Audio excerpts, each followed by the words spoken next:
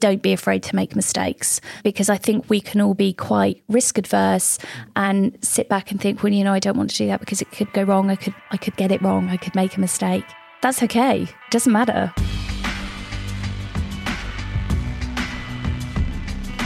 Welcome to the Step Change podcast from me, Mike Foster, the Entrepreneur's Mentor.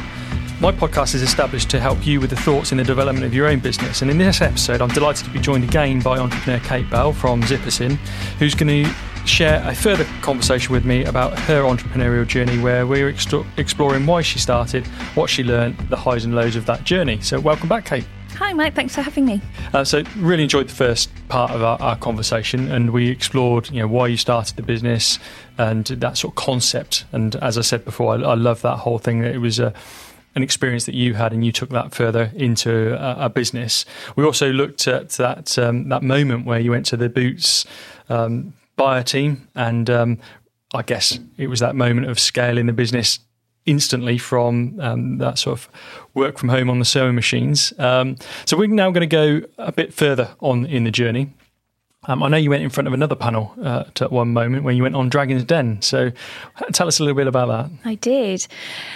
I guess for the first few years of the business, it really grew quite organically, and it was more a case of the brand was growing and I was running behind trying to keep up. And then came a point where I could really stop and look at what I wanted to do with the company next, and what the opportunities were, how big the market was going to be, and how far I could really scale the business. And at that point that I realised I was going to need investment. So there was going to be a need for cash flow in order to get the amount of inventory we needed. So every year we tended to plan the stock that we wanted for the year, manufacture, and then we always sold out. So that was our biggest problem to start with, was the cash flow in getting the stock in place to supply the demand that we had. So when I started looking around for opportunities for investors, obviously I came across Dragon's Den. Having watched it for years, I thought, right, I think I could do that. And a lot of people always said to me when they saw the product, oh, you should go on Dragon's Den, you should go on Dragon's Den. And I'd probably put it off for quite a few years because the idea of being on TV was pretty terrifying, and they are a scary bunch. So when I finally decided, right, the company needs investment, I want to get the brand out there. It's a really good opportunity to raise public awareness in the UK for the brand. So I bit the bullet and decided to apply. And when I went for the audition, that alone was terrifying enough, being in front of camera, and was really surprised to get a call the next day to say, yes, you've got a spot. So that was it. Then it was a case of really going into my plans in incredible amounts of detail. So looking at my financial forecast, what I was planning to do with the business, how I was going to scale, what our marketing looked like. And that gave me a really good opportunity to pull the company apart, look at where our weaknesses were, where our strengths were, understand all my numbers, and make sure that I knew all my numbers, because the last thing I wanted was to be stood in that room in front of the dragons and not know my numbers. That's the most terrifying thing. So I needed to make sure that I knew them inside and out. And although at that point I knew the company inside and out, I really had to go into it in a lot more detail and to be confident that I knew what I was talking about. That always sort of makes me think about a real key thing for entrepreneurs is knowing the numbers, because a lot of entrepreneurs are technically brilliant at what they do, or that they know their product inside out, and the numbers can sometimes get away from people. And I know that sort of one of the conversations you were having in Dragon's Den was about this sort of debt that was tied up in stock. Yeah. And that's something that can really get lost, isn't it, in terms of, the numbers, I guess. Yes, yeah. And I would say before Dragon's Den, I wouldn't have said numbers was my strong point, but having to make sure that I got to grips with it was actually a really good thing, because I think that is key. You need to understand where every single pound is going and what stock you've got, and even what you've done for the last 5 years, what we're going to do for the next 5 years. I needed to really understand where the business was going, what our opportunities were, down to every overhead, all of those kind of things, to really know that whatever questions they were going to throw at me, I knew what the answers were. because you do see it when they tear people apart when they don't know their numbers. So yes. I can understand why you want to know your numbers. So looking at the business, because I know you've had other businesses before, hence the entrepreneur in you, what's been the best moment for you as an entrepreneur? I think the customer feedback I really love. So having run businesses in marketing before, you're dealing with business to business, which has got advantages.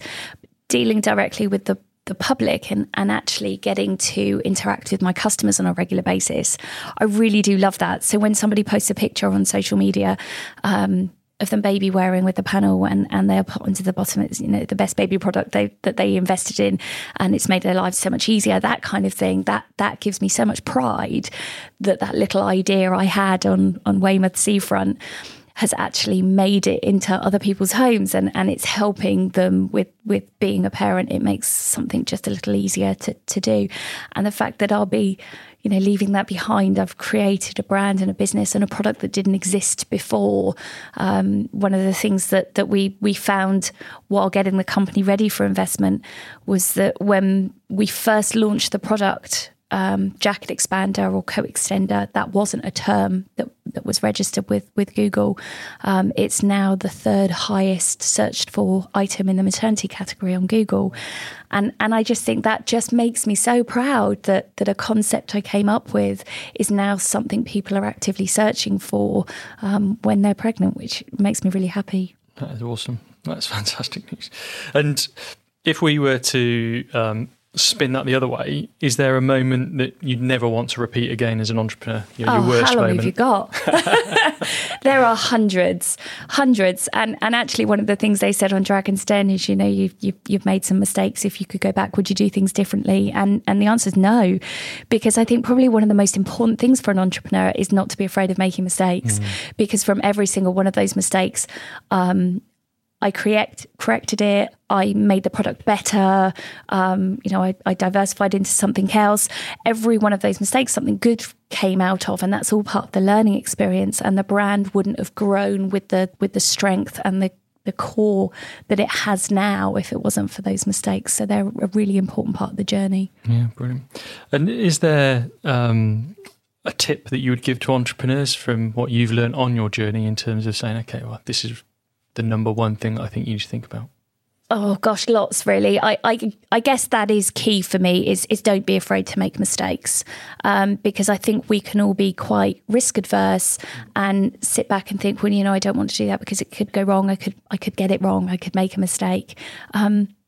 That's okay. It doesn't matter. We all mess up. We all make mistakes. That's the important part of the learning process. And we shouldn't be afraid to do that and try different things and see what works and see what doesn't. And to communicate as much as possible. Speak to other entrepreneurs. Don't be afraid to reach out to other entrepreneurs because they will be keen to help. Most people having gone through the journey knows how difficult it is. So other entrepreneurs will be happy to give you advice. So don't be afraid to ask questions. And from a personal perspective for you, what helps you make decisions when their risk is involved? Because obviously you've made some risky decisions in terms yes. of... Having a really good support network has been important. I've got some really good advisors, and some of my investors are amazing for being a sounding board. So just keep talking it over. And I think actually in saying things out loud, sometimes you don't even need somebody to give you that advice. You don't need somebody to tell you what the answer is, but just constantly talking things over, saying things out loud, weighing up the pros and the cons. Generally, your gut will tell you what the right thing to do is once you've voiced it enough times. Mm-hmm.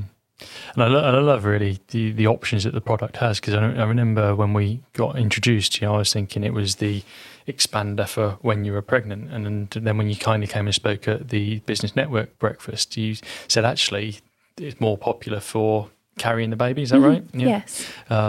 So how does that sort of work in terms of, because I know you're very innovative and creative, and I think you talked at the business breakfast about innovation in clothing is quite not rare, but not sort of seen as an obvious place of innovation. So. Yeah. Maternity wear has been the same for decades. It's just not changed. And maternity wear is probably one of the worst fast fashions out there. I mean, we think of fast fashion in terms of cheap clothing that we use for a really short amount of time. Well, maternity clothing is used for 7 or 8 months maybe, and then we pass it on and we get rid of it, or it ends up in landfill. So yeah, looking at the ways we can use innovation in maternity clothing in particular is a really important thing for me. So when I designed the jacket expander panel, I wanted it to be something that would reduce fabric wastage, reduce expenditure, and that would be used for a long time, not just for that pregnancy. So, maternity coat, once the baby's born, that's it. It's pretty much redundant. Wanted this to have another function. And then when I experienced that problem myself of actually having to take my baby carrier off before I can get my coat off, it seemed so simple to me that actually to have that multifunction meant that the product would be used for up to 2 years before it's then passed along. And we have a buy it back scheme, so we really encourage customers to send the products back to us, which we gift to women's charities or sling libraries, or we recycle them ourselves. So it's certainly something we never want to end in landfill.